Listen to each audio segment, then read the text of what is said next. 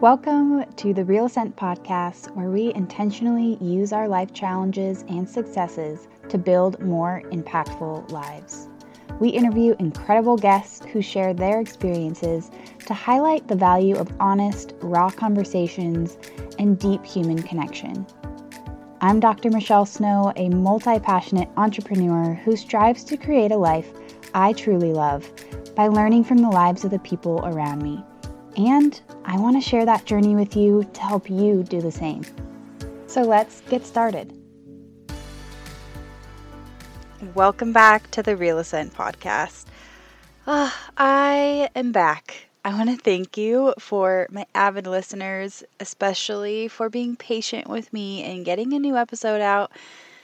You know, I have been feeling a little bit stuck and uninspired lately, to be honest. So working on ways to figure out how to deal with that and navigate that and simply push through those moments. I actually texted my friend Linda, who I have talked about on here before, for some sort of funny meme or something inspirational to motivate me. And she said, you know what? Motivation is overrated. And she is dealing with some injuries that she can't use her hands very well. And she said, go use your hands because I can't. And that was a big gut check for me. So I was like, you know what, Michelle? Get your butt in gear. Go use your healthy, functional body and mind because you have it and you can. So here I am, pressing record on this podcast and coming to you guys. Speaking of Linda, I had a really fascinating conversation with her the other day, and I wanted to share it with you because it got me thinking about a lot of different things. So her and I were talking about different sensations that we feel, that we pick up on, different textures and feelings of pressures that we can feel with our hands and our feet. And we're talking about developmentally how the most significant parts of our development were our sensation or our proprioception, which is the sense of our body in space. They come from our hands, our feet, and our mouths, our lips. So in this conversation, it came up about how these things are being affected in our world, especially right now with COVID. So think about this for a second. How is COVID truly affecting us? And I think that each one of us will have a lot of answers to this and some different answers to this. But we were talking about the effects of COVID and this time period in our society and in our world, about how this will affect the development of our future generations, which is kind of mind-blowing to think about. So right now, we are often living in this state of fear or taking precautions of cleaning everything so we don't get germs, keeping our hands off of our face, and telling kids to keep their hands out of their mouths. We aren't touching things as much as we used to. Connections with other people, other surfaces, and textures. Especially for people who live in the East Coast right now as it gets colder, we may not be going outside and feeling different textures like grass and cement. And you can't be barefoot really outside in the wintertime in those climates. Here in Arizona, that's a different story. That's pretty much the best time to be barefoot outside, which I am barefoot as much as I can be.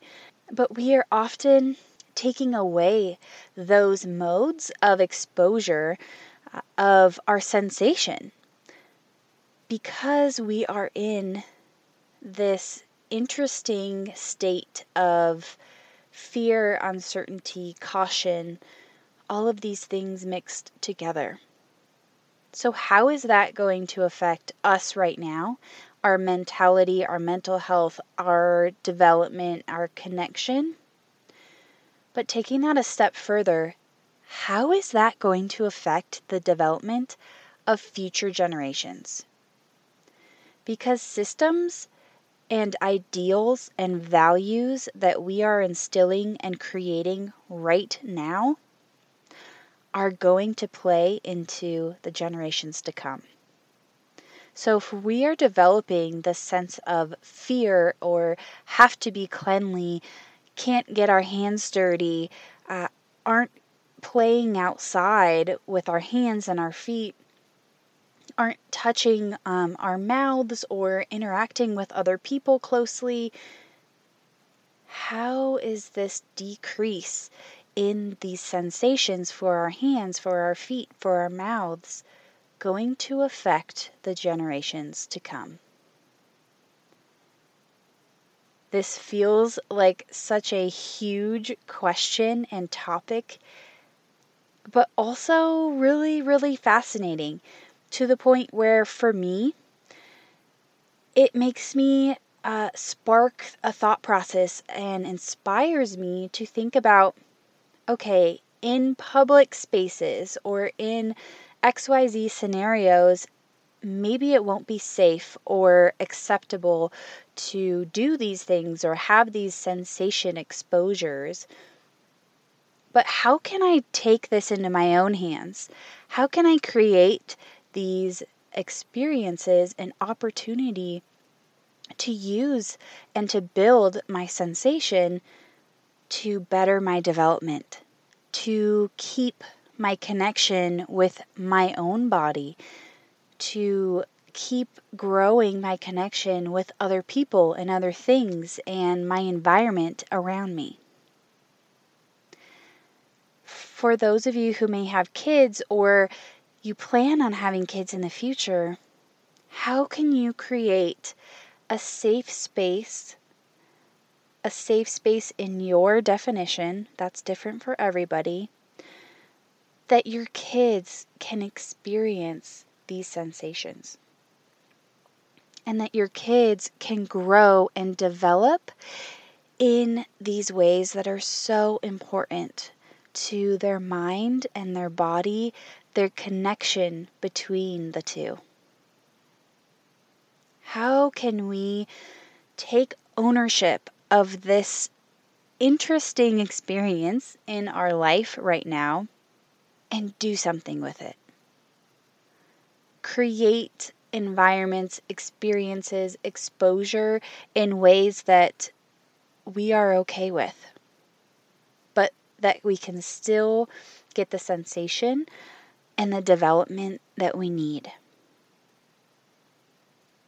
I'm going to leave you to think on that because I think this is fascinating. I would love to hear your thoughts on it too, so definitely send me a message on Instagram at snowfit.az. I would love to hear from you and simply have a conversation with you about this because I think that it's so thought-provoking and inspiring in different ways, and I'd love to hear your thoughts.